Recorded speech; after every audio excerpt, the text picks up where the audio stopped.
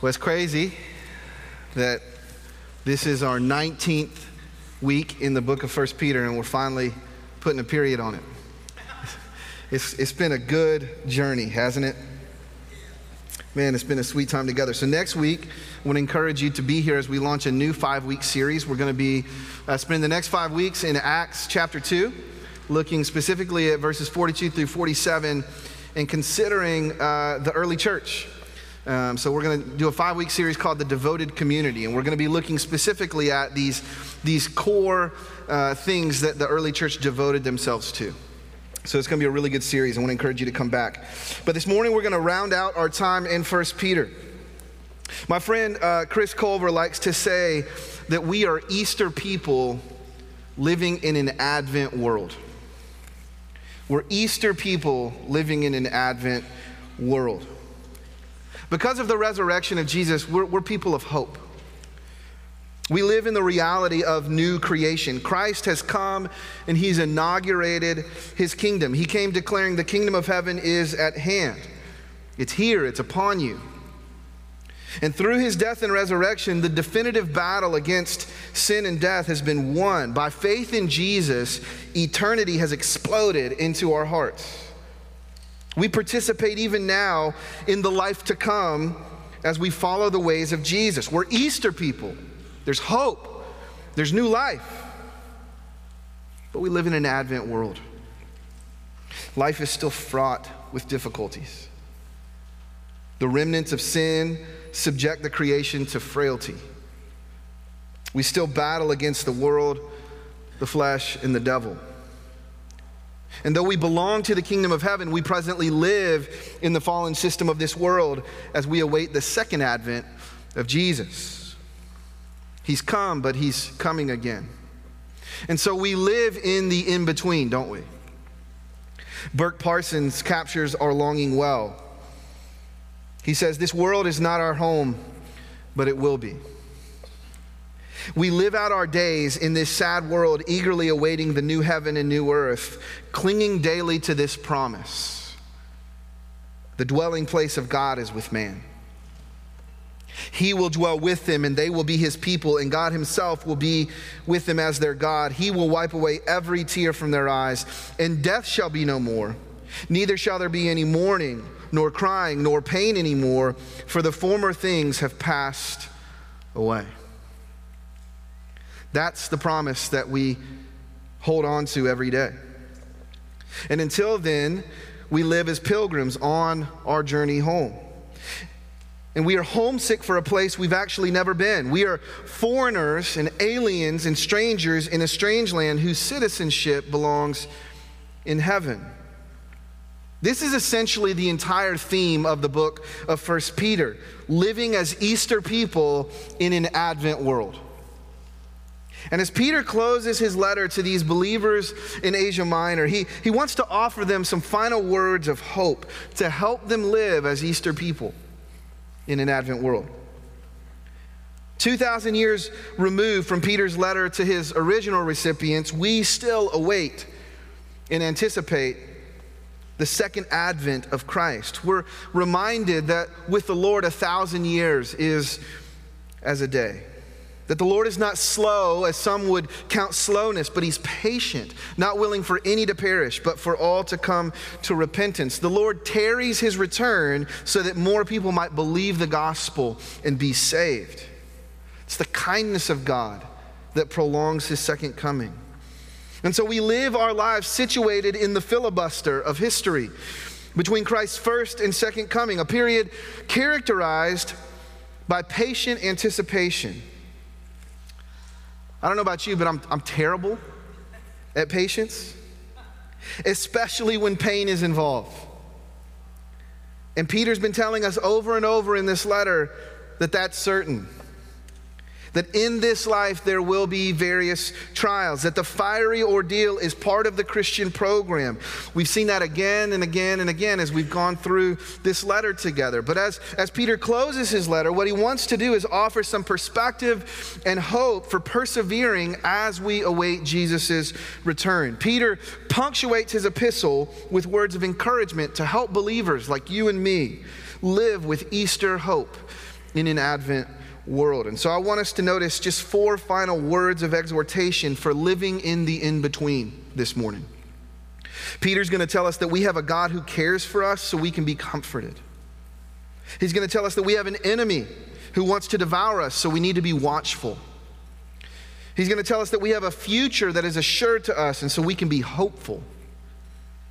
And that finally we have grace to guide us, and so we should be steadfast. So let's look at these one at a time. Let's first look at this word of comfort that Peter gives us. Theologian Karl Barth was once asked if he could summarize his entire life's work of theology in one sentence. Now for some context, Barth wrote Church Dogmatics, which was 14 volumes long. And these were thick volumes, like thicker than my Bible. 14 volumes of theology. This was just one of the works of Karl Barth. But when asked to summarize his theology in just one sentence, Barth said this. He said, in the words of a song I learned at my mother's knee, Jesus loves me, this I know, for the Bible tells me so. If you haven't learned this about me, I'm passionate about theology. I'm one who believes that doctrine matters. A.W. Tozer begins his book, The Knowledge of the Holy, with these incredible words. What comes into our minds when we think about God is the most important thing about us. With Tozer, I believe that how we think about God matters immensely, that it's crucial that we think rightly about God. You know, every cult and every false religion in the world is nothing more than perverted thoughts about God. It's just wrong thoughts about who God is and what He's like. And so I'm an advocate for studying theology and for going deep with doctrine. You need to study the attributes of God. You need to know the difference between communicable and incommunicable attributes. But after you've explored all of the models of divine sovereignty and human responsibility, and after you've debated the merits of covenant theology versus dispensationalism, and after you've considered premillennial and amillennial and postmillennial perspectives of eschatology, and you know, after all of those things, what you need to know most of all is what Karl Barth learned as a little boy, that Jesus loves me. And as Peter closes his letter, what he wants to impress upon these believers more than anything is that God cares about them. It's easy to begin to doubt that in the midst of a storm, isn't it? In the face of a trial, one can quickly begin to wonder, does God truly love me? Does He care about me? These believers were suffering through various trials for their faith. The fiery ordeal was upon them. They were feeling the heat. And as Peter closes his letter, he senses this need to remind them, hey, brothers and sisters, God cares about you. Maybe you need to be reminded of that this morning. Perhaps you've been in the midst of a hard season. Maybe you've limped in here this morning feeling overwhelmed by life. Maybe your faith has been wavering. Maybe you've doubted God's affection for you. Perhaps He seems remarkably distant to you in this moment. It could be that you came in here this morning on the verge of losing faith. Friend, listen to me. God cares about you. I remember going to a church training back in 2010. It's called Soma School. It was for church planters who were trying to plant churches around this idea of missional community, which our church has essentially adopted as a philosophy for our small groups. And I remember going, I was so excited to meet some of the leaders of this school. I was so excited. I went in thinking, man, I'm going to glean some ways to really implement these in our church, and it's going to be awesome. And about day 3 of Soma School, I found myself in a corner weeping. And here was the profound theological realization. God doesn't love me because I'm a church planter. He loves me because he loves me. And he has decided that I'm going to be his son.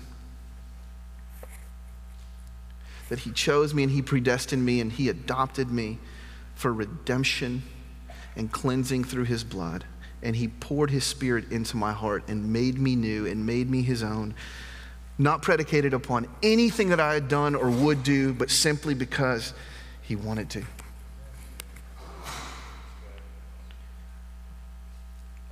It is one thing to confess intellectually, but it's a totally different thing to know intimately that God loves you. That God wants you to know the way a cradled child knows his mother affection, that he cares about you. And not only does he care about you, but he actually wants you to cast all of your cares upon him. Here Peter tells these believers, cast all of your cares upon him because he cares for you. Bring all of your worries and all of your fears and all your anxieties and all of your sadness and struggle and doubt right up to him and cast them upon him because he cares for you. God's shoulders are broad enough to bear whatever load it is that you need to lay upon them. And he is not put off by you coming to him. He's not so busy that he doesn't have time for your burdens. Some in this room this morning need to believe that God actually cares for you. And what more could he do to demonstrate his care and his love for you than to send his son into the world to die for you? What more could Jesus do than lay down his life for you? Receive his affection this morning. But others of you, you need to take the added step of casting your cares upon him. To stop bearing the load. To cast it upon the Lord. Are you believing the lie that God doesn't want to hear about your burden? That he is too busy to concern himself with you, or that you shouldn't be feeling the way that you're feeling? Maybe some of you walk in feeling guilty for feeling a certain way. You're telling yourself, I shouldn't have this burden in the first place. Are you bottling up and pressing down what you need to bring to the Lord? I remember being in college and my friend Philip Wood, a mentor and a friend, teaching me something that he learned from a guy named Dave Busby. That God wants to know you personally and intimately, that you can know God the way a child knows a father and walks right up to that father and crawls in his lap and grabs his daddy by the face and looks him in the eyes and talks to him. That God actually desires that sort of intimacy and relationship with you. You can cast all of your cares on him. Listen, to survive in the in-between, to live between the first and the second advent, you can't make it with a nominal faith in God. You need to begin to live with a real, affectionate, casting all your cares upon him because he cares for you sort of relationship with the Father. Live in the confidence of God's love. You have a God that cares for you, so be comforted. But also, secondly, you have an enemy who wants to devour you, so be watchful. It's the second thing that Peter says here. Be watchful. In his book, A Secular Age, philosopher Charles Taylor demonstrates in 870-something pages, of which I have not read the whole thing. I'm not going to fake it up here this morning. I read James K. Smith's Cliff's Notes. But he demonstrates very thoroughly that in the past few centuries, there has been a massive cultural shift in the West. From easily and naturally believing in the transcendent to an age in which belief is unnatural and difficult. That there was a time in the past when everyone naturally believed in unseen spiritual forces. That the world was perceived as porous. In other words, angels and demons were understood to constantly be manipulating things, that our lives were recognized as susceptible to these unseen forces. There was a time in the world where everybody believed that. But with modernism came a more naturalistic view of the world. The cosmos became a universe, and our lives became buffered, to use Taylor's term. And what he means by this is that we no longer see ourselves as vulnerable to unseen spiritual forces. We're all naturally skeptical of the supernatural. According to a New York Times article I read, a Barna research poll found that nearly 2/3 of Americans do not believe in the devil as a living entity. Modernism has disenchanted us. And I feel this especially when I come to a verse like 1 Peter 5:8, where Peter is telling these believers, be sober, be alert. Your adversary, the devil, is prowling around like a roaring lion, looking for anyone he can devour. Resist him, firm in the faith, knowing that the same kind of sufferings are being experienced by your fellow believers throughout the world. I just wonder, when was the last time you genuinely acknowledged the idea of a real spiritual enemy who is actively plotting your demise? If your answer is recently, you're in the small minority. Even as those who profess faith in God, even as those who claim to believe in the resurrection of Jesus, it is easy for us, right? It's default for us to live in this sort of naturalistic worldview and to go through our days without ever acknowledging that there is more to our world than meets the eye. But what Peter is telling us here is that there is a real spiritual realm, and that we need a lens to see the world accurately, that we need a category for spiritual warfare. Here Peter uses the imagery of a prowling lion to depict the enemy, to depict the adversary of the church. And he's telling us that we have a spiritual enemy who is plotting our demise. There is more going on in our lives and in our world than we often consider. These believers who are facing persecution and trials and suffering and hardship need to know that behind those attacks are forces of darkness aiming to undo them, actively at work. And maybe some of us need to see the same reality, that beyond the surface of something you're facing currently, could it be that there's an enemy actually at work behind that? Now, we don't need to become the church lady from Saturday Night Live, right? The devil made me do it, right? But we do need to see beyond the surface, church. Maybe that person that you're seeing as the enemy actually isn't the real enemy. Maybe you need to identify the true adversary and the real battle. Friends, listen, the real battle that we're in is not physical. It's not geopolitical. It's not ideological. Behind all of that is a spiritual battle. And notice what Peter says. He says, resist him. Resist him. Some of you just need to believe this reality. The enemy is resistible. He's defeatable. Inasmuch as we don't need to neglect the reality of Satan, we also don't need to give him too much authority over our lives. Peter says that we can stand against him. Greater is he that is in you than he that is in the world. Maybe you've been living in defeat. Believer in Jesus, listen to me. You are not inept to fight temptation. You are not unable to overcome. Satan is resistible.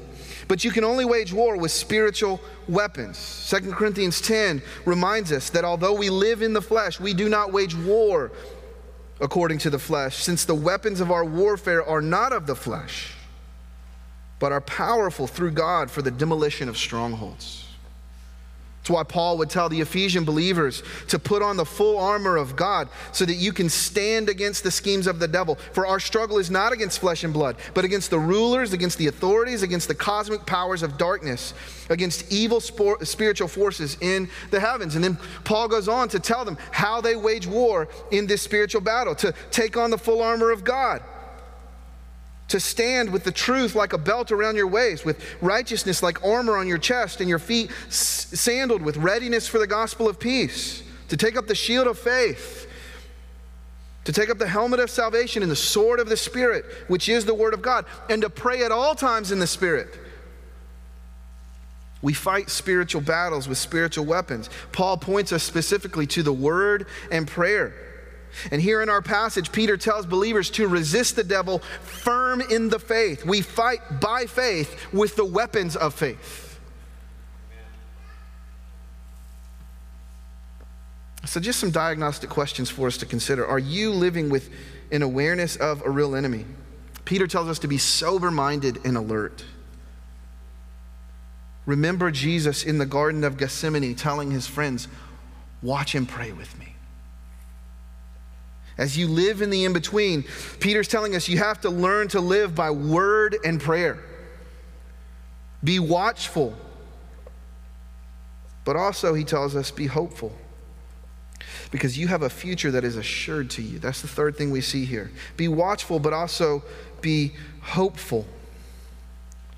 In The Great Divorce, C.S. Lewis imagines that heaven, once attained, will work backwards and turn even that agony into a glory.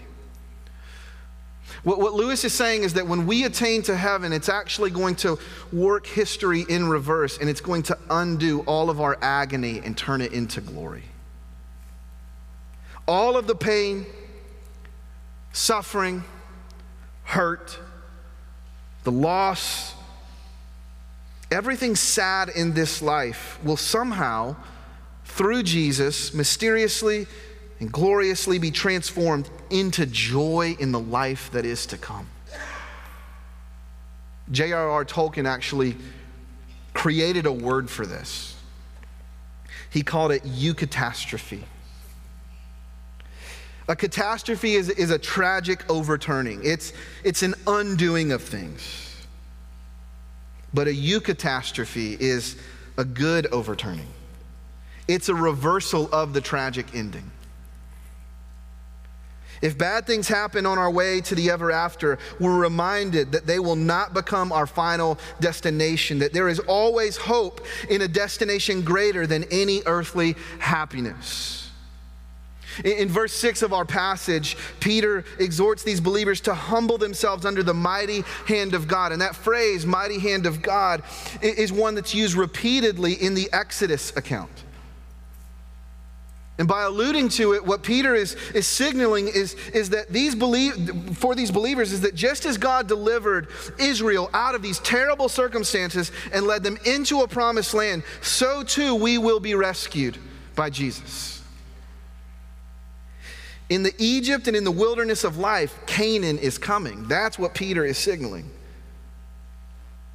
Everything sad will come untrue. This is the promise and the hope of the gospel. Peter tells us in verse 10, the God of all grace, who called you to his eternal glory in Christ, will himself restore, establish, strengthen, and support you after you suffered a little while. Peter says, yes, this life has suffering, but after you've suffered a little while, then God himself will restore you. The God of all grace who called you will complete you. He who began the good work in you will bring it to completion at the day of Jesus Christ. And so here's what this means for us in the here and now.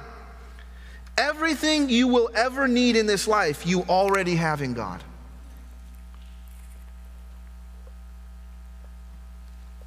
What is true ultimately in the life to come is already true for us presently. And so if you need restoring, God himself will restore you. If you need establishing, God will steady your feet. If you need strengthening, God will empower you. If you need support, God will uphold you. What Peter is telling his readers is that a eucatastrophe is coming. And so they can live with certain hope. You know, biblical hope is not like the way we use hope. When we say, man, I hope, what we mean is we don't know, but we really want it to turn out a certain way. But when the Bible uses the word hope, it's telling us it's certain, it just hasn't come to pass yet. It's a certain hope. And we can live with hope. We can live as Easter people even in an Advent world, because God himself will fully restore us. The one who called us will complete us. He is taking us into Canaan. The promised land is a sure thing. And when we begin to live this way and believe this way, notice what happens in verse 11. Suddenly Peter transitions from theology to doxology. He progresses from information to adoration. This is what hope looks like in real time. It looks an awful lot like worship. To him be the glory or the dominion forever. Amen. As we live in the in-between, we can have such a hope in the gospel that we sing our way to Zion. This is what the pilgrims of old did. The Psalms of Ascent, they were climbing the mountain and they were singing to their God. God is working behind the scenes.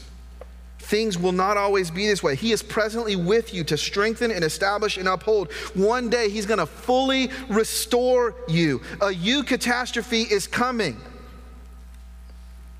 And so we sing, when peace like a river attendeth my way, when sorrows like sea billows roll, whatever my lot, thou hast taught me to say, it is well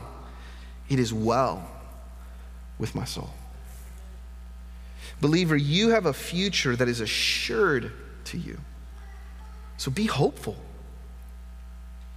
And in the meantime, Peter says, anchor your life on Jesus. As Peter puts the period on this epistle, his final encouragement to these believers is simply to anchor their lives on the good news of Jesus Christ. That's the last thing we see here. Not only to be watchful and hopeful, but to be steadfast. Look at verse 12. He says, through Silvanus, a faithful brother as I consider him, I have written to you briefly in order to encourage you and to testify that this is the true grace of God. Stand firm in it. Stand firm upon the true grace of God. By true grace, I think what Peter is referring to is the entire message he's just delivered in the letter. The message that we have been born again into a living hope through the resurrection of Jesus Christ from the dead. That through his own suffering, Jesus has conquered all evil and has called us to follow his footsteps through life, through death, and into glory. That those who follow Jesus will be vindicated and glorified by God, just as Jesus was. That God is the just judge because he's the creator and he's the Father of our Lord Jesus Christ, and that all who enter through Christ enter into this new covenant through Christ's blood and have complete hope, and that therefore we should stand fast in that knowledge because everything else will soon end. Peter is saying, anchor yourself in the gospel. Listen, every single one of us is anchoring our lives on something. Every single one of us is building our lives on something, some idea, some hope, some philosophy, some pursuit or meaning, some notion about what happens at the end of this life, some message of salvation. Every single one of us is building our lives on something. But not every foundation is a worthy one. At the end of the Sermon on the Mount, Jesus told his listeners, he says, therefore, everyone who hears these words of mine and acts on them will be like a wise man who built his house on the rock. And the rain fell, and the rivers rose, and the winds blew and pounded that house, yet it didn't collapse, because its foundation was on the rock. But everyone who hears these words of mine and doesn't act on them will be like a foolish man who built his house on the sand. And the rain fell, and the rivers rose, and the winds blew and pounded that house, and it collapsed. It collapsed with a great crash. What Jesus is saying is this: the rains are unavoidable. The winds are unavoidable. They come to the righteous and the unrighteous. Nobody escapes suffering in this life. Nobody escapes hardship in this life. But what you build your life on is the all-critical matter. And if you build your life on the wrong foundation, you will not stand when the rains come. Something will take you out. Your faith will get washed out. But if you build your life on Jesus, the rain will fall and the rivers will rise and the winds will blow, and yet you will stand secure because your life is built on the rock. And as Peter closes, his final exhortation to these believers, his final word to us is to build your life on the rock of Jesus Christ, to stand firm in the true grace of God. If you want to live with Easter hope in an Advent world, what Peter's telling us is it's found in Jesus. That's how you live that way. So anchor your life on Jesus. Build your life on the good news of His grace, on His gospel. And no matter what may come, you'll stand. And then heaven's coming after that. Let's pray together.